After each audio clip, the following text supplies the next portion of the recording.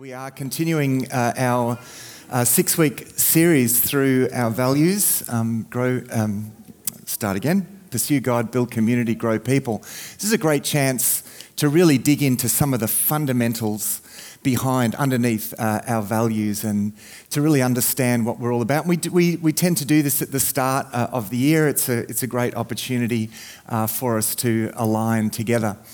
And so today, last couple of weeks, we've talked about the Pursue God piece, and we're moving on today to think about building community. One of the things that I have often found really interesting is the way that people band together in times of disaster, for example. So if there's a flood or an earthquake, the way that this common experience of being in a disaster like that has this effect of binding people together. My family part of my family live in North Queensland, and there have been great floods, as many of you probably know, late last year, and a lot of people affected. It was a pretty disastrous time. But my sister was telling me, who lives up there, how much the community had band together, and people that never really knew each other, or neighbours that never really talked to each other. Suddenly everyone's helping each other and they're all getting to know each other, and the sense of togetherness in the common disaster. I mean, part of that was that they were all sort of trapped together, and so they're sharing resources and food and asking each other. But really, it had this amazing effect of binding each other together, and now they've really all got to know each other, and there's a real sense of community. And you see that again and again, this experience in common disaster. I've also noted with interest how one of the things that war veterans really struggle with after times of conflict is the loneliness compared with the sense of camaraderie that they experienced. I watched there's a great World War I documentary called They Shall Not Grow Old. It's amazing documentary by Peter Jackson, and one of the comment was made during that of the sense of community that the soldiers had. They're in the mud and in the trenches, and it's a terrible, terrible situation. But actually, it's partly because of that terrible situation that they bound together and they found a sense of community there in the mud, knee deep in mud and all the conflict and all of the horrific things that were happening around them. And yet, in the midst of that, they found this incredible sense of community, of togetherness, that when the war was over and everyone went back into society, a lot of these people really struggled with that. A lot of the RSL clubs actually started up as a effort to try and get them back together and to regain some of that sense of camaraderie and togetherness. I've also noted with interest how the sense of togetherness and community, actually, that the guys at Margate Prison they go into regularly, the sense of community that they have in their common situation and the way that the various struggles that they're having, and the way that they support each other, and it's an amazing sense of community. I'm thinking, man, these guys do community so well, and the mutual support, and they've just introduced this thing called peer mentoring, because they recognise that they mentor each other and support each other far better than the professionals do, and they're trying to really tap into that, and then of course think of Foundation 61 and the sense of community. Foundation 61 is a recovery community for people with life-controlling issues, and of course we all have life-controlling issues. I'll talk about that in a moment. And the sense of, in that journey of recovery, there's such a sense of community in that, because it's a group of people working together in the same situation, and with a lot of sort of trail of disaster behind them, but working out of that and sharing about that and sharing the journey together. And there's an amazing sense of community in that. In all of those cases, it's the sense of disaster, it's the predicament that kind of creates the context for people to connect and commune together, because it's like all of the sort of normal, when you think, well, what are the things that were broken there that enabled these people to find community? Because a lot of those situations are bad situations, but they had the effect of breaking things open that normally separate people. So what actually is that gets broken? And one of the key things is this sense of sort of false identity or false dignity, the pride, the personas that we adopt. It's that effort for us to be the people we think we should be, or the people that we want to be. And the thing about, times of disaster, a lot of that gets broken, and we all find ourselves falling through the layers and ending up at the sort of bedrock of the reality of our situation. And there's a sense of togetherness in that. And this is really the opportunity that we have as Christians, because in a very real sense, we do share a consciousness of a common disaster. And I don't think it's going too far to explain it in that way, that we are, in a very real sense, also a recovery community. Church is a recovery community. We are a spiritual recovery community, and we're all in recovery. There are no inherently righteous people in a church. We came to Jesus because we weren't, because we had a problem, because we recognized that we had a problem. We recognized our guilt and our fundamental brokenness, and so we came to Jesus for forgiveness and for grace, right? Which is God's favor, unearned. That's what binds us together in the first place. But we can forget that, can't we? And we can start adopting perhaps Christian personas. Again, the person that we think we should be or that we want to be, but we're actually not. The wonderful thing about grace is that we have God's love and favor, and through Jesus Christ, his forgiveness, despite the way that we are. Right? It's despite the way they are and the way that we are. And the important thing about that is that creates a context of acceptance with God. God says, now I accept you, I forgive you, I've paid for your guilt through Jesus Christ. I accept you unconditionally. Now God says, I want to get my hands on you and let's begin a process of transformation. That's where the good stuff happens, right? That's where the Holy Spirit really gets into the deep places of our heart and we experience this journey of transformation. That's where the power is. That's where the movement of the spiritual life is. It's in this transformational journey. But it's all in the context of the fact that we're forgiven and accepted by grace, right? Which makes it safe in a sense. We can admit that we've fallen far short. We can admit that we're broken because there's this because it doesn't take away God's favor from us. That's what unites us. The idea, and it's worth naming this, the idea that I'm going to let me put it biblically.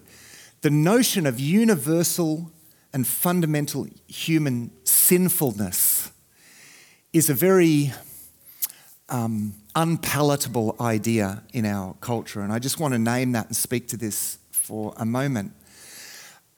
We Christians often get criticized for this idea. How could we say everyone's sinful and that human nature is corrupted? And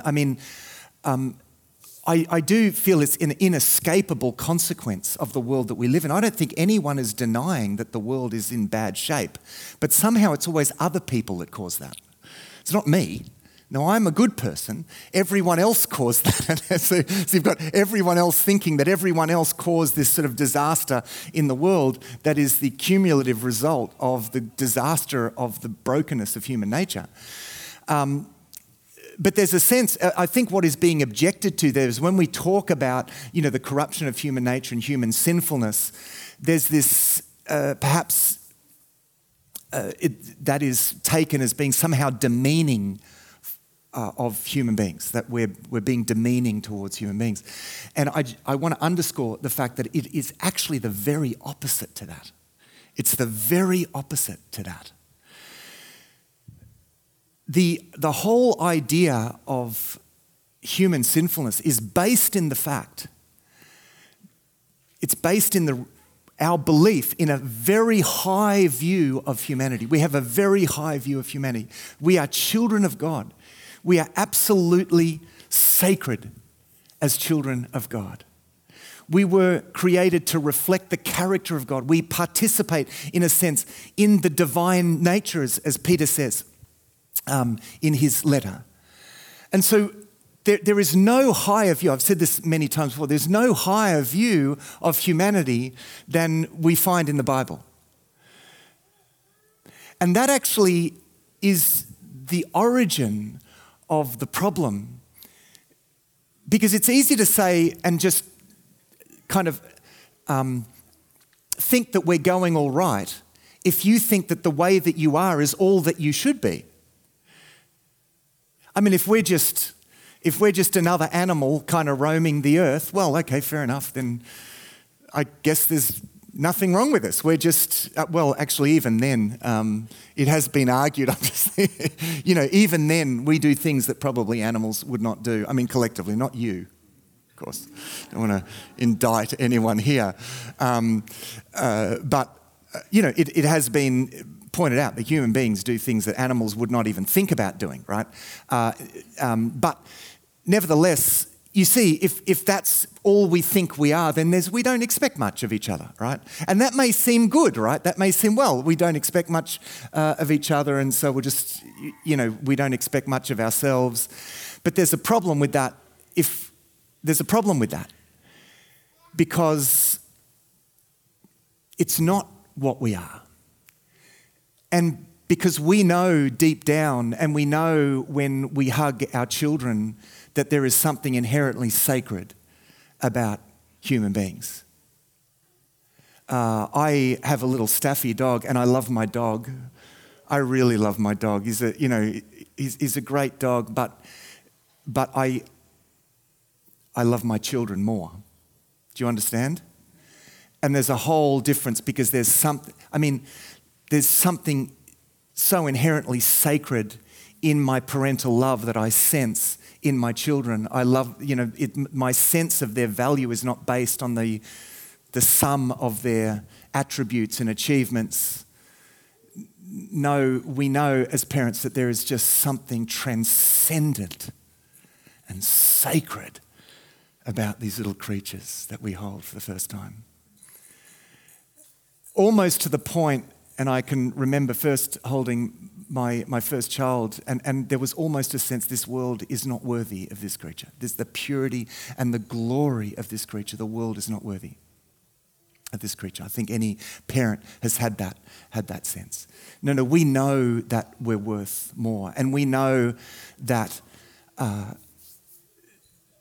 there's a sacredness in human beings. And so this really is the origin of this idea that we've fallen short of something. And so this isn't demeaning of human nature. It actually flows from the fact that we have a very high view, far higher perhaps than what any of us can imagine, because in our imaginations, even what we imagine we should be is still probably way below what we actually should be. So our sense of fallenness, of brokenness, flows completely from a very, very high view of human nature. The other positive thing that this view of universal human sinfulness, the positive effect that this has or should have, and certainly we see this in the origins of the Christian movement, is that it has this leveling effect on human beings. That no one can claim to be inherently better than anyone else, because we're all put on the same footing. On the one hand, we were all created children of God, and we have all fallen short of that. So there is no real merit. A lot of divisions in society are based on this kind of meritocracy, right? This sense of some people are better than others, depending on, and if we view things in worldly standards, certainly if we view things by animal standards, survival of the fittest and the strongest and the best and the most beautiful, which tends to be a bit of a default setting, then we have all sorts of different divisions in society and in relationships, and some people are perceived to be better than others. And the thing about the biblical teaching about universal human sinfulness, it puts us all in the same predicament, right? We're all in the disaster together. And I know this sounds strange, if I were to ask you, what is it that really unites us together? And you might say, well, we all believe in Jesus, right? One Saviour, one Lord, one faith, one baptism. But let me dig a little bit deeper. What is it that led us to Jesus? What was the actual thing in us, inherent in us that we had in common for all of our differences that led us to Jesus? And it was our shared human predicament. It was the shared sinfulness, the brokenness. That's what led us. And that really is the thing that continues to draw us to Jesus. So I believe the experience that we see in times of disaster, in recovery communities, in people in the trenches, I believe that we can and we should be having that same experience because we are conscious of a certain disaster that has happened not only around us, but in us. Because as Paul says in Romans chapter 3, verse 23, all have sinned and fallen short of the glory of God. All have sinned and fallen short of the glory of God. I think we know that so well, we lose a sense of the disaster involved in that. There is a sense of disaster. And we share in that disaster. It's not just a disaster that's happened around us, it's a disaster that has happened within us. Again, it sounds a little unpalatable. I get that. But remember, we only state this because of this sense of what we should be, because we have this very, very high view of our humanity. How far short? Well, it depends. How far we've fallen, it depends how high you think we were in the first place. And as I said, the Bible has a very, very high view of humanity. When I became a Christian, I was in my late teens when I became a Christian. Initially, one of the struggles was, with this newfound faith and I was accepted by God and so much joy. One of the struggles was my sense of failing to live up to this beautiful thing that I'd been given. That was certainly a real struggle. And look, initially, it was a lot of the kind of very obvious moral problems, right? I'm going to clean up my language a bit, and I'm going to treat other people better, and I'm going to try not to be so selfish, and not be just driven by selfish ambition. It was the moral stuff for a long time that I kind of focused on. And to be honest, with a bit of self-discipline, you can deal with the moral stuff, And but what I discovered as time went on, it was like having a garden where things, it's pretty modest kind of growth, and things are struggling to grow a little bit, but you're keeping on top, and the weeds keep coming up, and you keep clipping off the weeds. That's like that sort of self-discipline involved in just living a moral life, cutting off the weeds and planting some good stuff, and it's all sort of struggling a bit, and perhaps you get to a point where you think the garden's kind of looking okay, all right, with a bit of effort, self-discipline. I'm on top of the weeds, I'm watering some good plants here. It looks okay. Now, of course, sometimes we can forget that there was a rainforest there before, right? And our sorry little garden it's pretty ordinary compared to the rainforest. But and this is the big thing. Once once you start getting down under the earth and you start getting down into the roots of things and you start asking, why do these weeds keep coming up? That's where you get into the deep stuff, right? That's where you start to realize that there is a deep human problem that's more than just a moral problem. It's a deep spiritual problem. And it's when you get to the deep spiritual problem, you realize that there's stuff there that you can't change just by discipline, that you need a fundamental change of heart. This is the big discovery throughout the Old Testament, with God's people discovering that no amount of human effort or self-discipline is really going to enable us to be the people that God wants us to be. And so we have, by the time we get to Jeremiah, the prophet Jeremiah, Jeremiah says in Jeremiah 17 verse 9, the heart is deceitful above all things and beyond cure. Who can understand it? Two things, beyond cure and who can understand it? So this is not something we can fix. This was a very important discovery for me. This is not something that I can just fix with self-discipline. That I need God to do something far bigger and deeper than I can ever do. And that work is still going on in my life. But very, very important discovery. And the second part of that is that I cannot even understand how knotted up it all is. I've mentioned this very interesting book written by a psychologist, Mark Wallen, called It Didn't Start With You. And it's a book about multi-generational trauma and how that's passed down through the generations. He's very conscious of dealing with an idea. It's a very biblical idea. He's not a Christian. But he recognises that traditional societies have always sort of understood this, right? Because we're very individualistic. This is a problem that I have. But what he recognises is that a lot of issues that we have are inherited, right? And this is a very theological idea, by the way.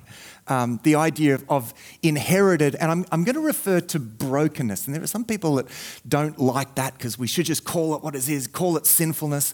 But the problem is that it's not just it's not what we do wrong, it's also the wrong that we suffer that has an effect upon us. There's those two elements, right? It's not only what we do, but what is done to us, right, in life. This is what makes life so complicated. And I actually think it's important to separate those two things. So I'm going to persist in talking about brokenness. You understand, I like using an ordinary word anyway to describe the breadth of what has gone wrong.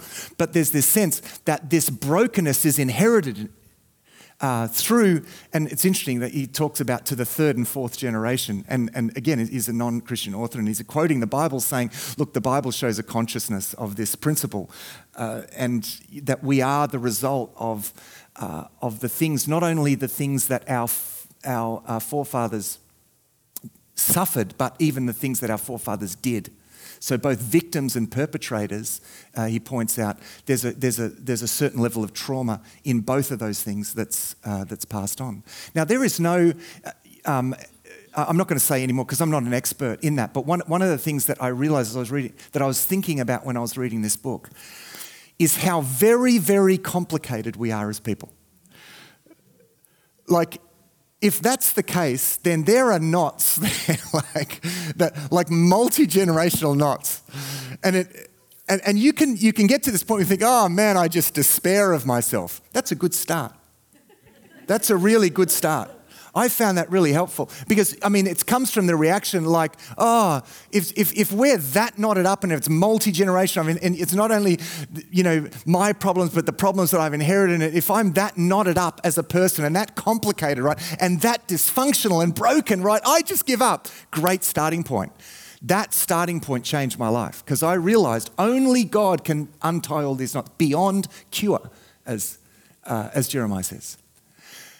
But this is the thing that God loves to do, that gets into the deep places of our lives and deals with all of these knots and starts working in all of these places. And this is the deep stuff. And you see this recognition in Scripture that there is something that only God can do here. So, for example, in Ezekiel chapter 36, Ezekiel says, I will sprinkle clean water on you and you will be clean. I will cleanse you from all your impurities and from all your idols. I will give you a new heart and put a new spirit in you. And I will remove from you your heart of stone and give you a heart of flesh. And I will put my spirit in you and move you to follow my decrees and be careful to keep my laws. There's this sense, something we're not just going to be able to deal with it. Sure, just moral problems we can maybe, with a bit of self-discipline, and we can stay on top of that, right? But there's a deep, deep spiritual problem that only God can deal with. That's the acknowledgement there. And so Paul says in Ephesians chapter 4, he says, you were taught with regard to your former way of life to put off your old self, which is being corrupted by its deceitful desires, and to be made new in the attitude of your minds, and to put on the new self, created to be like God in true righteousness and holiness.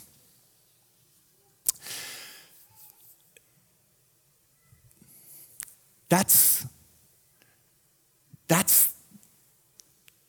the predicament that we're all in, and we're all in this together. What you see, it's interesting through, again, to take a broad view, I think in some ways human history matches what happens in our lives individually. What you see, and it's very interesting to trace this in the Bible, and I think we will. I'm really keen, actually, after this series, I feel like we need to root ourselves really deeply in the biblical story, and I want to really go there and dig deeply into that in the future. So we will get into this. But one of the really interesting things is to see from the moment of the fall of humanity, to see the fragmentation of humanity. Like Genesis chapter 3 is where the fall is described, right? The rebellion against God. What happens in chapter 4? One brother kills the other. Cain, it's a famous story of Cain and Abel, right?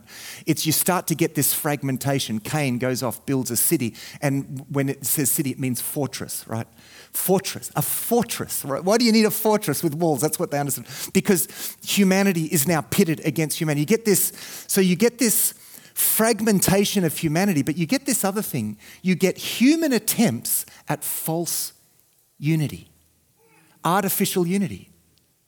The Tower of Babel, right, was an attempt to achieve sort of artificial unity. We call it civilization.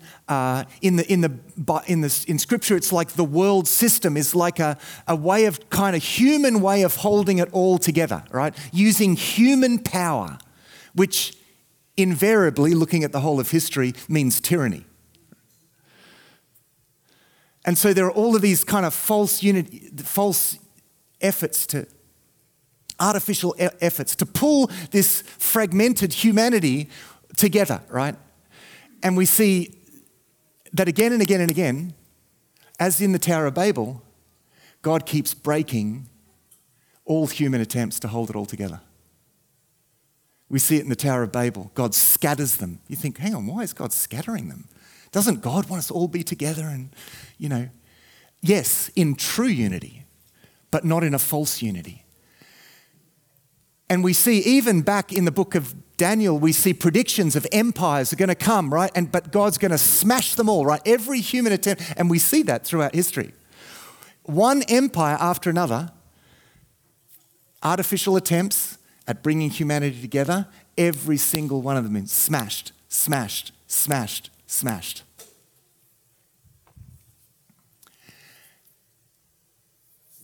And God does that, I think, in our lives as well. It's our human attempts to hold it all together. It's the personas that we adopt to convey the fact that, I have it all together. I have it all together. God has a way when we do that and we think we're way better, going way better than we actually are. Doesn't God have a way of breaking that open? Because the personas that we adopt, they don't bind us together, they separate us. They become points of comparison with each other. his persona is better than his persona and her persona looks way better than hers. It divides us. But underneath the persona, we have the real persons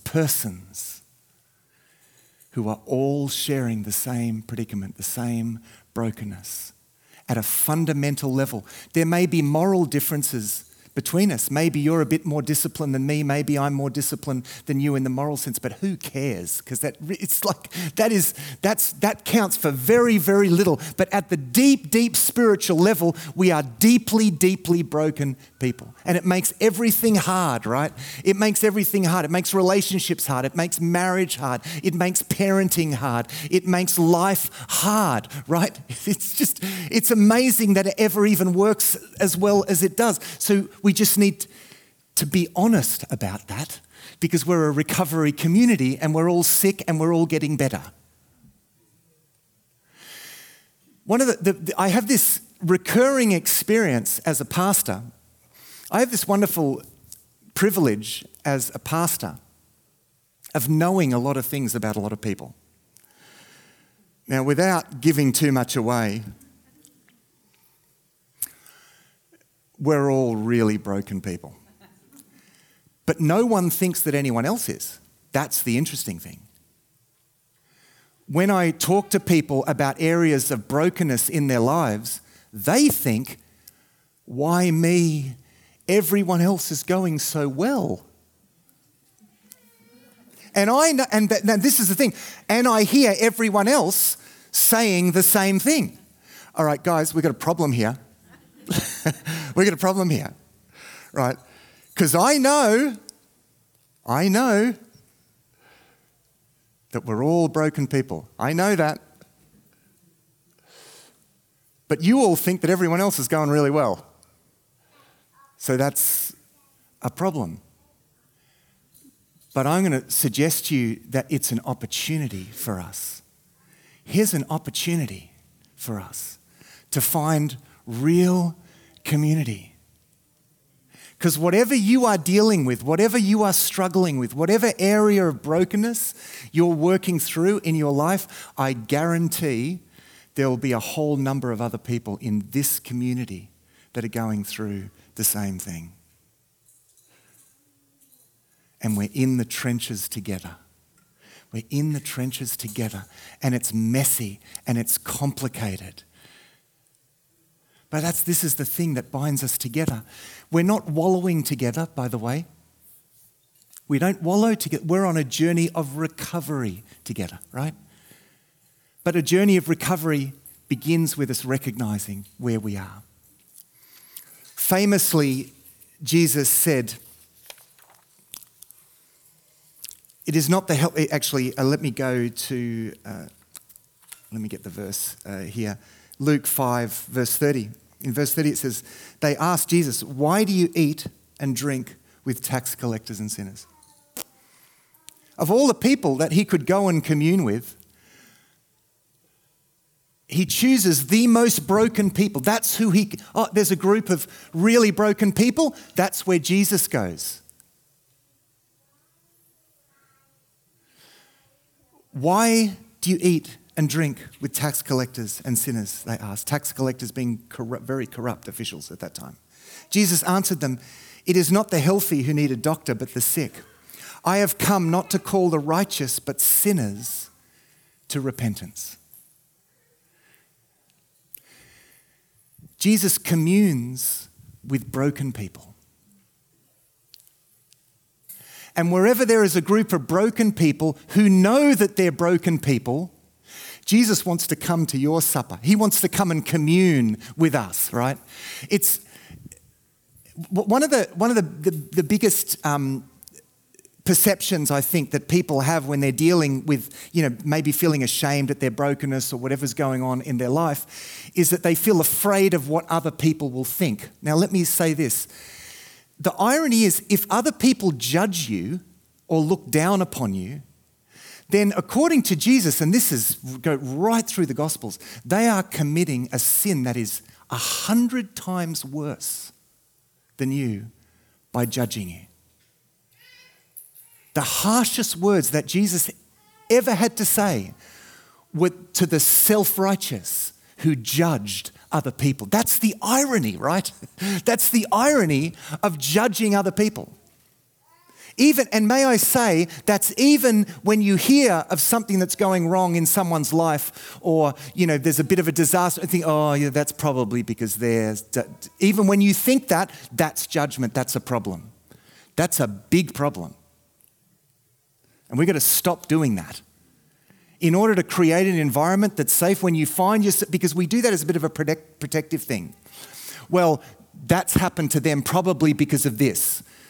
Maybe we think, so that won't happen to me because I'm doing everything right. Let me tell you, as someone that knows a lot of things about a lot of people in the church, it doesn't work like that. We need to be very, very mindful that judging other people and self-righteousness, according to Jesus, is the worst of all sins because you are playing God.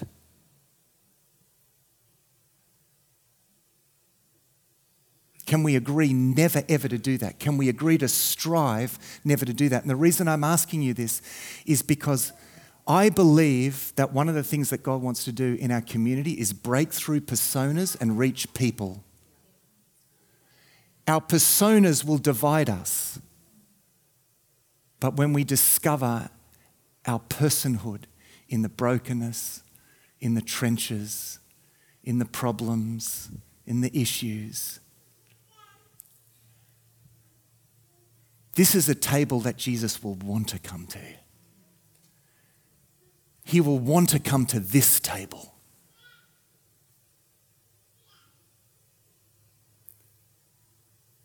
James says in James 5 verse 16, therefore confess your sins to each other and pray for each other so that you may be healed. Confess your sins to each other.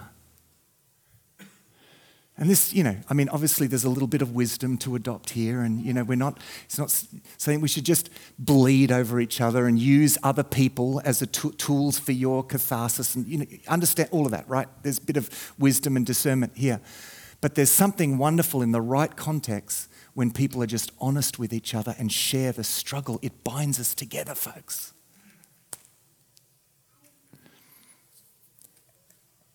And for those people who feel lonely in their struggle, how I long that they would discover. I can't tell them, right? I can't tell them that there are, I say generally there are other people in this circumstance, but man, it would be really encouraged for them if they met someone else in that, who actually was willing to admit that they're in that circumstance. Confess your sins to one another. Share your brokenness with one another so we can pray for each other. That's a supper that Jesus wants to come to. He wants to come and be amongst a people that are like that.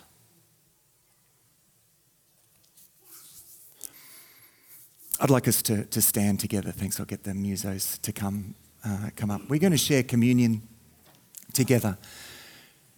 And communion is a wonderful symbol of this very thing, because the symbols of communion are symbols of shed blood and broken body. That's what the symbols are. Symbols of shed blood and broken body. And we are united in our brokenness, right? And yet, the fact that God has made available to us His grace in Jesus Christ. And this becomes the thing that unites us. This is the table that we gather around. I'm going to get if you guys could just hand that out. What I'd like you to do is just hold on to the elements, hold on to the bread and the cup, and we'll take this together in a moment. This is the table, folks. This is the table where we meet Jesus. This is where we say, I need this. I need this. Broken body and shed blood, because I am broken, I have problems, I got issues that I can't solve. That's why we go to Jesus. So if you just hold on to those elements, as I said, we'll take it together in a moment, but let me pray. Father, today we confess, Lord God, that we have fallen far short of what we should be, that our lives have fallen far short of what they should be. Lord, we recognize the brokenness, the need in our hearts, in our relationships, in our community, and in our world. And we call upon the name of Jesus, that you would fill us with your Holy Spirit and restore us day by day. We commit ourselves to this.